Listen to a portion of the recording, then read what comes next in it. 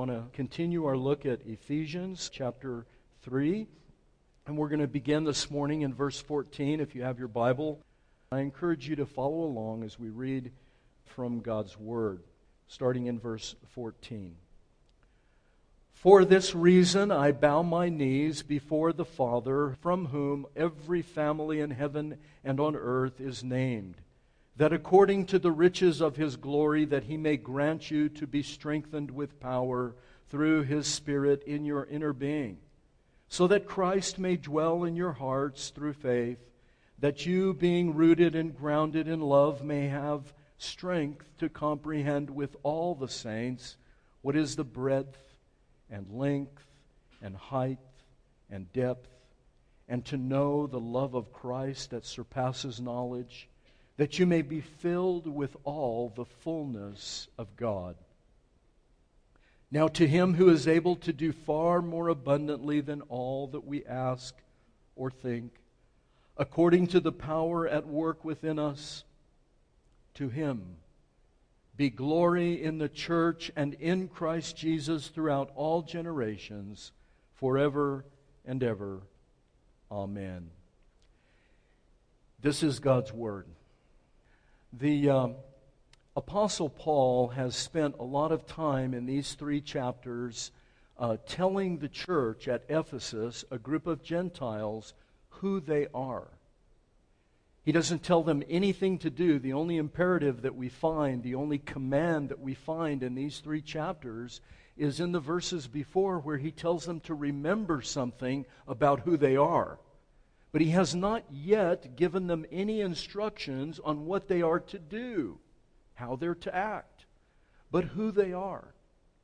And very clearly, folks, the grammar of the gospel, if you're going to understand the gospel, the grammar is that the indicative mood, what is known as the indicative mood, or who you are, your who-ness, your identity, must precede what you do.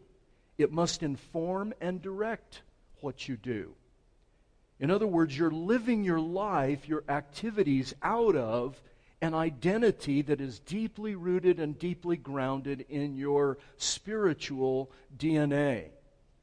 And if you get those backwards, if you try to be what you do, you're just joining the rest of the world in a futile exercise of religion.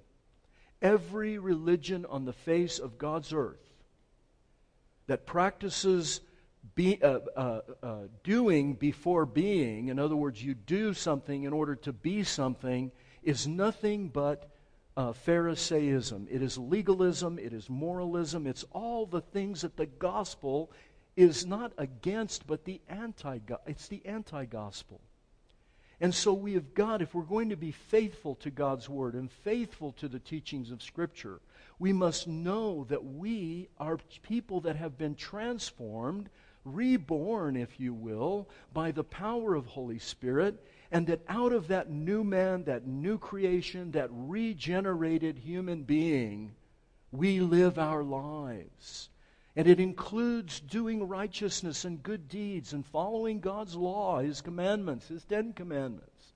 It also includes being deeply humble and deeply repentant, being very soft when it comes to our sin, ready for God to correct us and to cross our will whenever He so chooses, and in any area of our lives.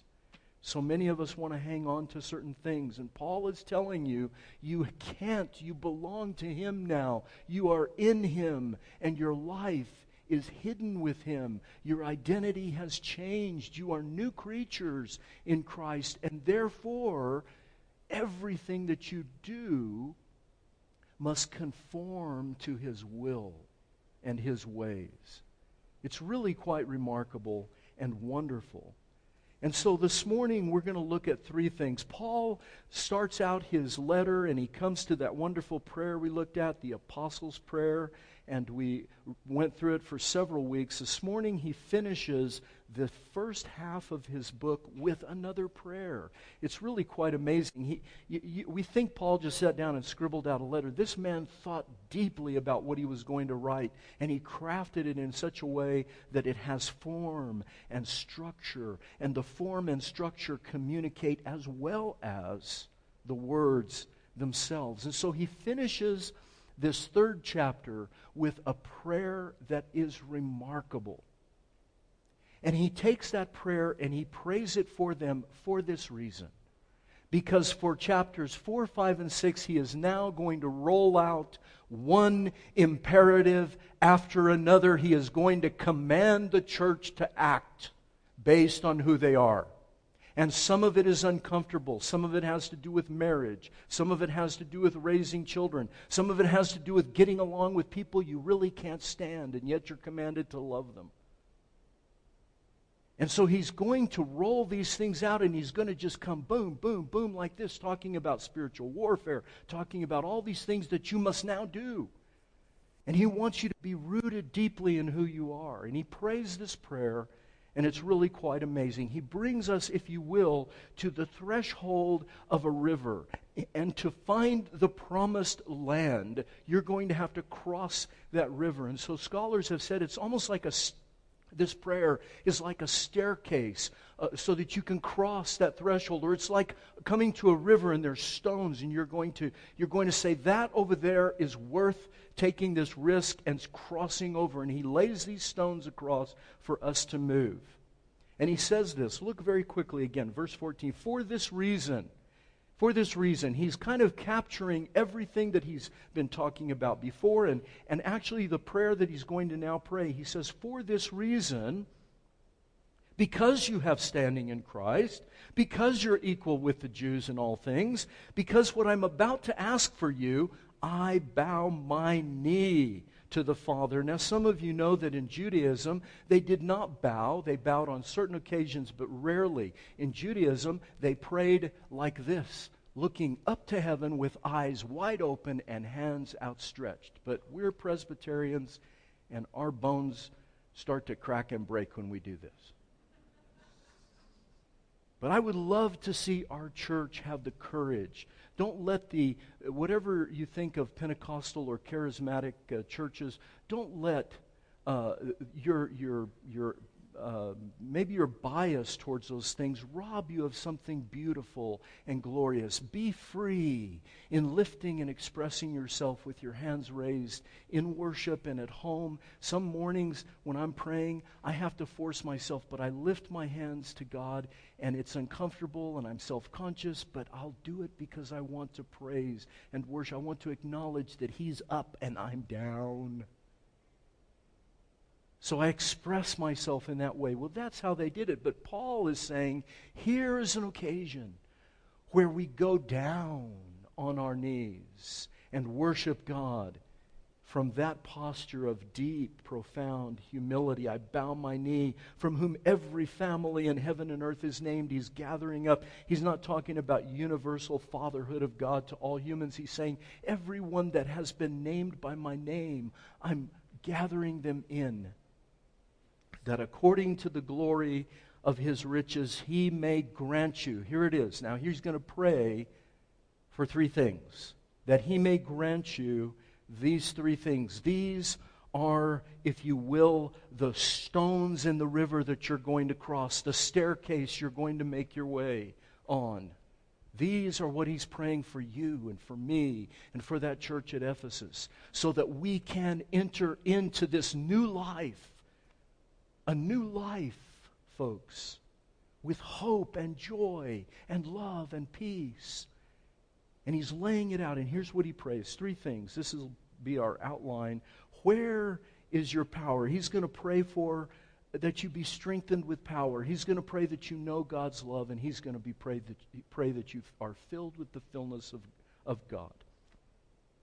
You must have these three things in order to cross into the promised land, the kingdom of God. So let's look at them very quickly. The first one is for power. And so the question I'm going to ask you, and I hope that you'll reflect as we talk about this, where is your power? Where is your real power? You know, God does work through our natural giftedness. You know, some people are good at certain things and others are not good at them. And some people are good at music, as Paulette and the other musicians, they have gifts and talents. And God will use those gifts and talents, those natural abilities. But there are times when He goes outside of that and He finds things where you're not strong and where you're actually weak. And so what He's telling us, folks, is that Paul's saying, I want you to be strengthened with power through the Holy Spirit. Where? In your inner being, so that Christ may dwell in your hearts by faith. He's saying that while all of those things are fine and good, to have natural ability, to have strength, to have power, maybe to have a certain amount of political or social influence. Perhaps you have money. Maybe you're just good at a particular thing and people must come. Maybe you're a doctor and you have specialists. People have to come to you to get that thing taken care of in their life. That's all good, all wonderful. But what he's saying is for you to cross into the promised land, you must be strengthened in your inner man, down in the deepest part of you. Your roots have to be down somewhere else. Because why? Because if you don't, you'll end up trusting in your natural abilities. And you'll end up trusting in things like money, or your good looks, or your intelligence, or your Master of Divinity degree. All right. I mean, we'll begin trusting in stuff like that. We'll begin trusting in who we know and how much we know and how smart and how nice we are. And it becomes ridiculous, and we start to lose sight that our inner man, the who-ness of who we are, must be changed and must be oriented towards Jesus Christ and His Spirit. That the Spirit of God is indeed dwelling in you. And this is why over and over again I play this game with you folks. I say, are you sinners? Are you sinners? No, you're not sinners. You're new creations in Christ. Now, do you sin? Everybody say yes. Yes, you sin. And by virtue of that, you do and are a sinner. But your identity is not sin. Your identity is new creation. Your heart. How many of you believe that you're a Christian? How many? Raise your hand. Do you know that you no longer have a heart of stone? You have a heart of flesh. Do you know that you no longer have a heart that is wicked and bent towards evil? How many of you believe that? Well, good. You do not have that heart. Right? Is that what you're saying? I want to make sure everybody understands. You do not have a heart bent towards evil. Now you can say, well, you know, I do. I still like to sin. Well, join the club. We've been habitually sinning all our lives, yes? So we're going to habitually have a self, an old man, that's going to be attracted to that. But you have power now. You have a newness of life. And if you don't resort to that to help you and strengthen you, you're going to miss what He wants for you here, to be strengthened in the inner man so that you can actually live out your life. And that life's going to include radical obedience. Sometimes you're going to be doing great, obeying God's law and all that great stuff. Wonderful and goody for you. And there's going to be other times when you're just bombed it and you have sinned and you've sinned blatantly and you've done something terrible. What does He want you to do then? What, class? Repent and believe the gospel. Now, is obedience plan A and repentance plan B? Don't you dare say yes. No, obedience is plan A and repentance is plan A. Why? Why do we say that? Because He made provision for both. He gave you a law that is more valuable than precious than silver and gold, but He also gave you a Savior to whom you can resort when you fail.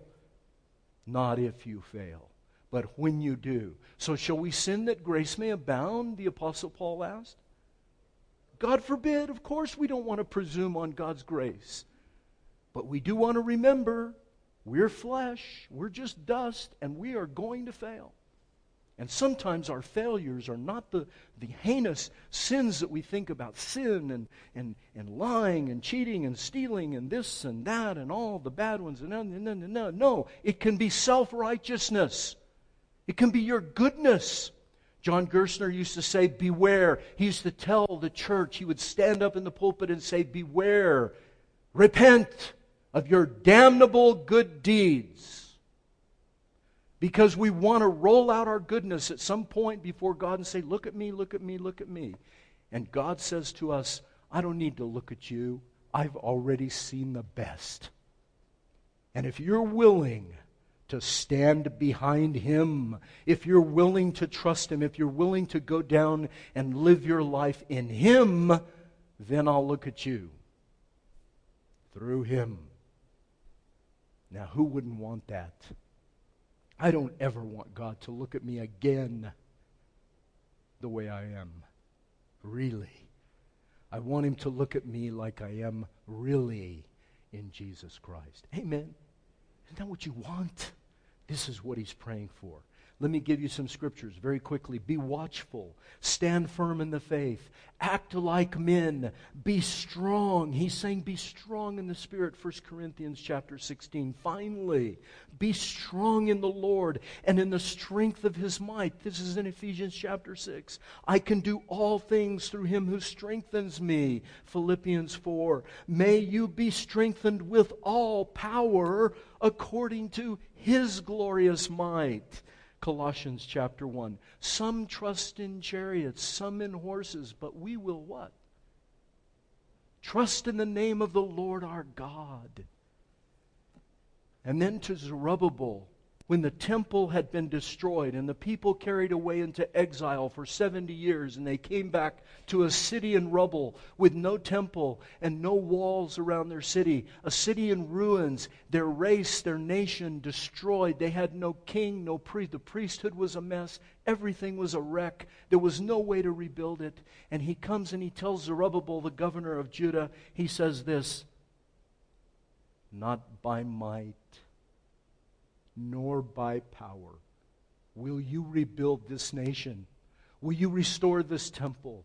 Will you bring back the glory of God? Not by might nor by power, but by my Spirit.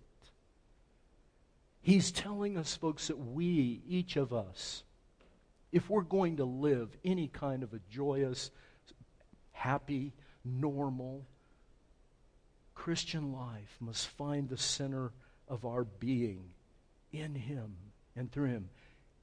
Can you say that? Can you say, where is my power? What am I trusting that maybe I shouldn't completely trust? It's okay to rely on your gifts. I do it every Sunday. But I know where my power is, and I hope you do too as well. Where is your power? Then the second one, how do you love? He's saying, I pray that you be strengthened with rooted and grounded in love, that you may have strength to comprehend. Look at what he says. What is the breadth, the length, the height, the depth, and to know the love of Christ which surpasses knowledge. He's praying that you will ask yourself the question, where and how do I love? How do I love? We're to be known by our love. And yet Christianity, one of the, and rightly so, that we are hypocritical when it comes to love. And why? Because, I'll tell you why. It's very simple, folks. If you just think about it for half a second. We love those that love us back. Yes? We love those who we deem worthy to be loved. We love those that don't tick us off, that don't make us mad, that don't bother us, that don't hurt us, that don't accuse us, that don't damage our reputation. We love people that have influence. We love people that can do us good. Do you know that in our church, Christ the King, talking about our church, Christ the King, we have 3 elders. David Fickett, who prayed earlier, Gary Anaya, who's absent today, and Hugo Porras, who's back there. He sings in our group. We have 3 elders, plus me. I'm an elder in this church. And do you know that none of us knows how much you gave to the building fund? We don't know how much. We don't want to know how much. Because if we know, we will treat those who gave more, how? We'll treat you better.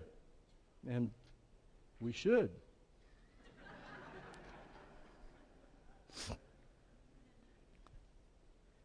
No.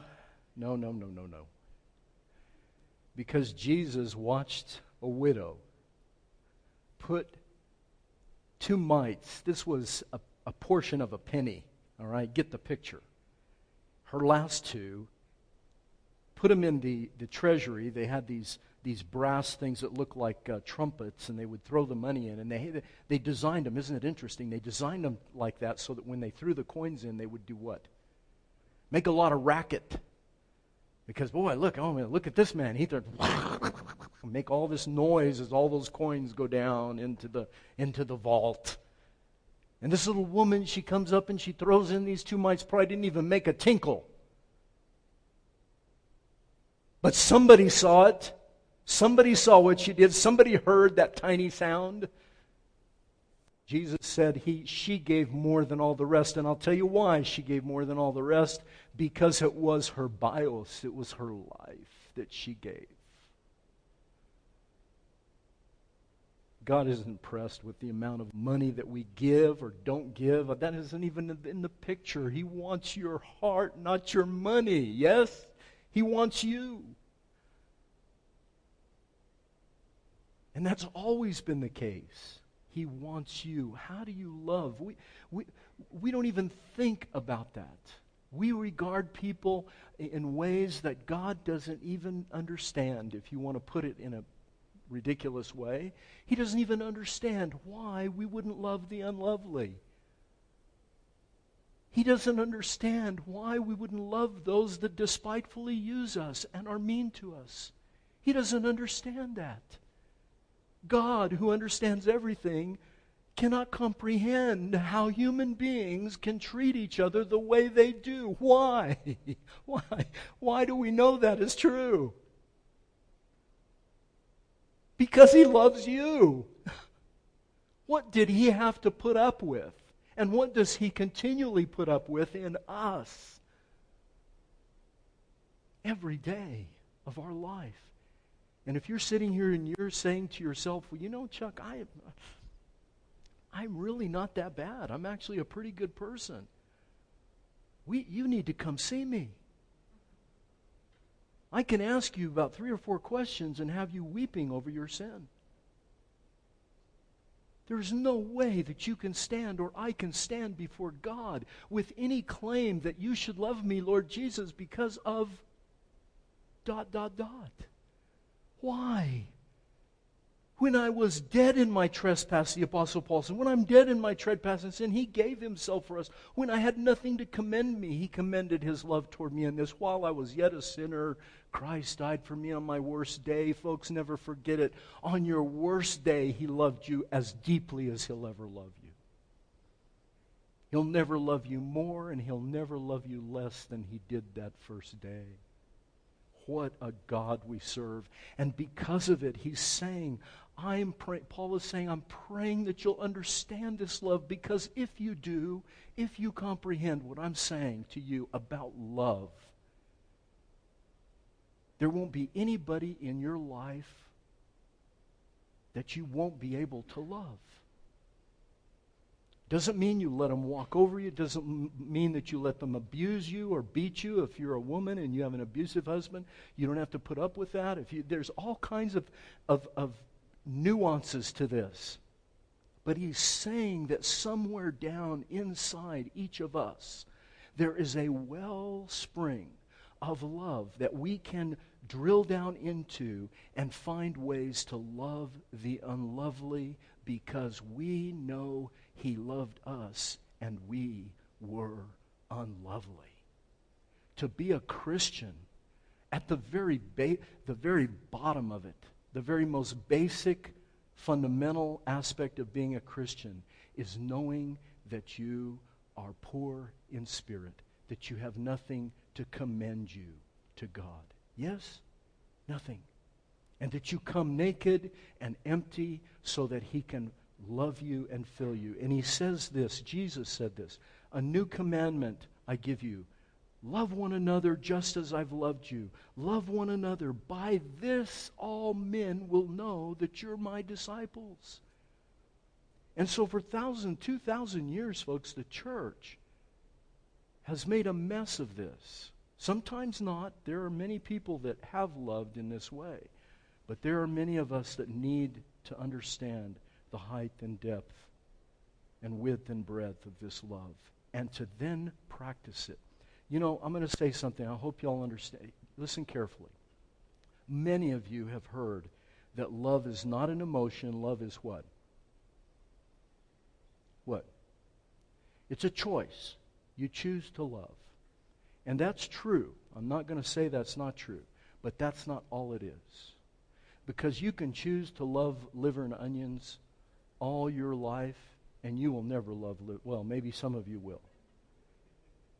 All right, you can choose to love, and you may never, that may never change for you.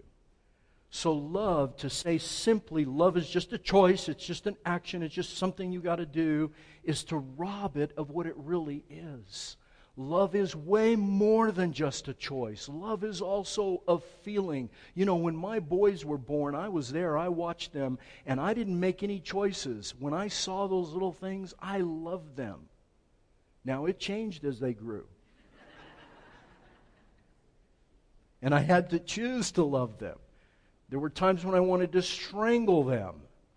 Like Christy Hummel used to say, who ran our youth Sunday school for some years. Christy's kids were wonderful kids, but they were kids. And she came one Sunday to church and she told me, I understand now why some species eat their young.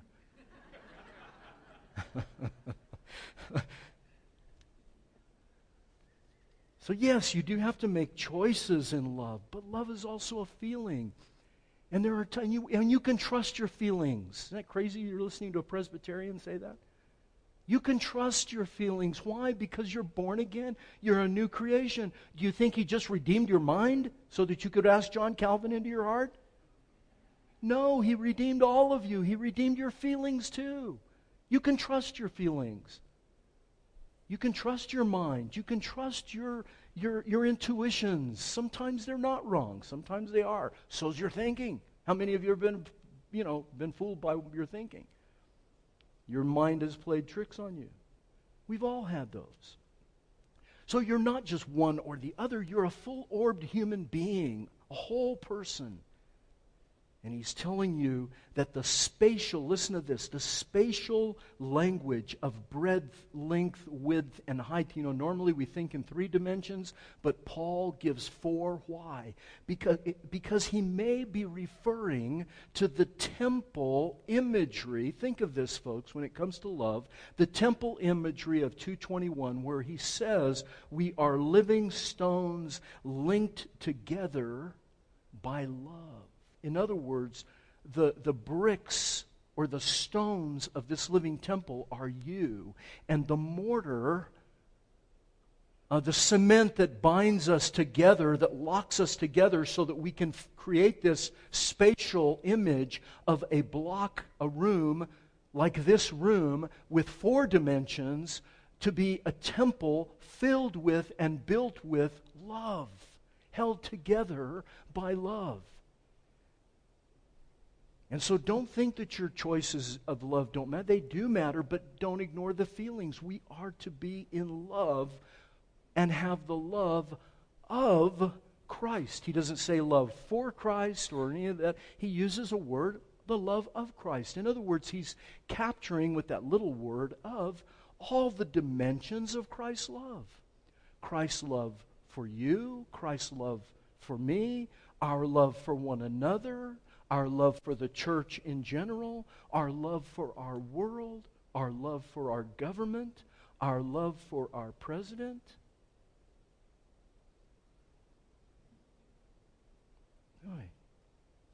Our love for our president. And when we're still laughing, let me try one more time. Our love for our president. He says, amen, you got to love the man. You don't have to agree with him politically in any way, shape, or form. Our love for our enemies.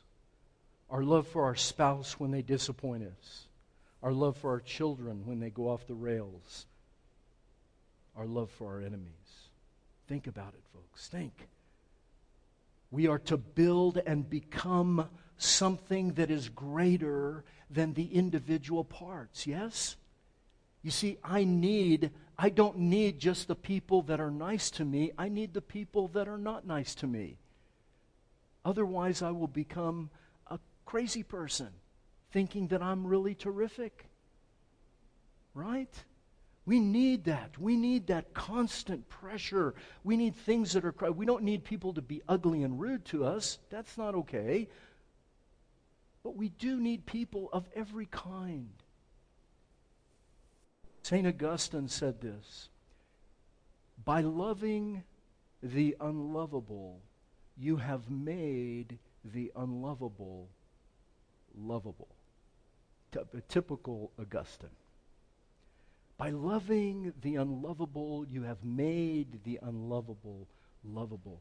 Folks, if there's anybody in your life that has hurt you or broken you, and you say, I hate them, you had better rethink it now, before we hit chapter 4.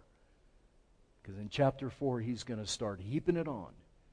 And I'm appealing to you as he did. Learn who you are. We are people of love. And we have got to embrace with great love. Love is both a choice and a feeling. And finally, what is your life? So we've seen where's your power, how do you love, and what fills your life. This is in verse 19. That you may be filled with the fullness of God. You know, I have not yet met anyone, including myself, where somewhere down inside of us, there's that feeling of unsatisfied. It's an empty, hollow feeling. It can have to do sometimes with your marriage or maybe with your job or career. It can have to do with your own personal achievements. Maybe you expected to do one thing and things went a different direction. It can have to do with so many things, but all of us, if we're honest, we can look down and we can find something. Gosh, I wish I had done this different with my kids. I wish I had done this different when I was in high school, like 100 things. I wish I had, you think of all these things. And we can live in a pool of regret. I've told you before, it's paralyzing. Or you can say, oh, none of that matters. Today's a new day. I'm off onto the new thing. And forget about it. And that's just as bad, just as harmful. And the Apostle Paul is saying, what fills your life? I pray that you'll be filled with the fullness of God. In other words, identify those places of emptiness. Don't deny them and don't get paralyzed by them.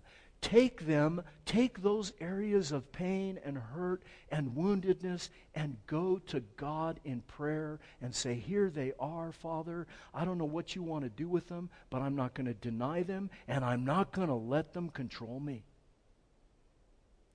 But I'm here with them and I want to be full. I want to find my fullness in you. He wants to fill you.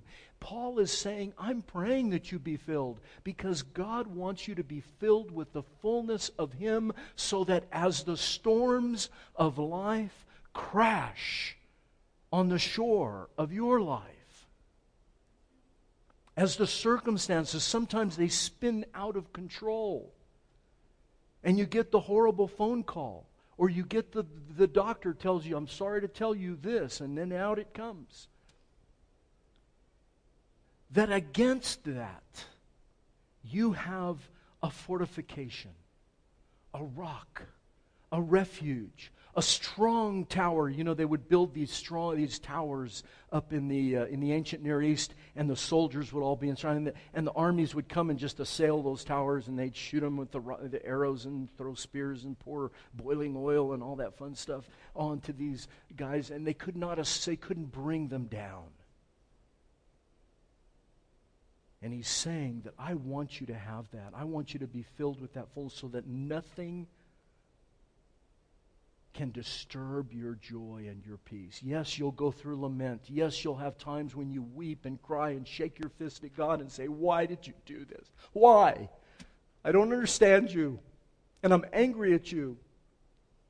But I know that you're my fullness. You see, you say, but. And you move back to Him. That's a relationship. That's the fullness that Paul is talking about. Listen, folks, listen carefully. Nothing in creation, nothing in this world, not a relationship, not money, not acclaim, not fame, not power, not anything, nothing in creation is able to bear the weight of your deepest desires. Nothing in this created world can bear the weight of your deepest desires. We were made for the Garden of Eden. We were made for paradise. So there's an appetite in us for paradise. And paradise, the Garden of Eden, was made for us. And there's an appetite in us for that, and that for us.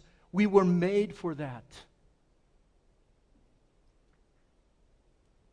But we were never made for a garden in which the presence of God was not walking with us in the cool of the day. And in Genesis chapter 3, God came into the garden in the cool of the day and could not find you. And He said, where are you? Pleading with a voice of love and desire, where are you? You were not meant to be in this garden without me. I'm what makes the garden the garden. And you've got to come to that place, folks, in your life where you say, nothing, I'm not going to be satisfied by anything but you. And then when you have that, when you have Him, the garden becomes the garden. And you can enjoy and endure and be joyous in your life fully and completely. Where do you find your fullness? Well, I'm going to tell you, folks, and let me close with this. You and I are not going to find our fullness in a garden without God in that garden. And the place where the New Testament is crystal clear that you and I find our full and complete satisfaction is, in fact, in another garden. The Garden of Gethsemane. When our Savior stepped into that place and asked His followers, pray with me, and they didn't do it. And He went into a pit of horror and death and loneliness and pressure and sorrow to where He said, my soul is so torn. He used the word for being torn apart, torn to shreds. My soul is so broken, almost to the point where I feel I may die before I die. It's in that garden that you will find Him. That garden that led to a cross. And that's where we find our fullness, folks.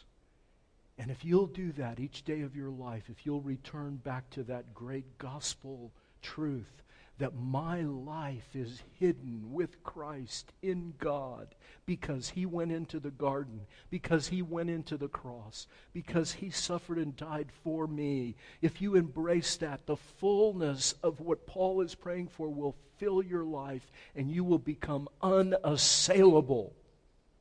Nothing will break you down.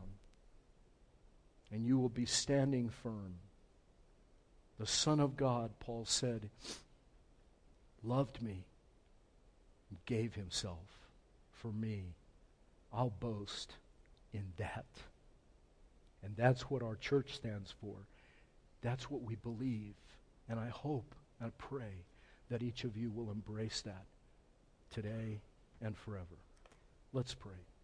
Father, how very grateful we are for you and what you have done for us. And with the great Apostle Paul, we say this, now unto him who is able to do far more abundantly beyond all that we could ask or think, according to the power that is at work in us, to you, our great God, be the glory in the church, in Jesus Christ, throughout all the generations, forever and ever. Amen. Amen.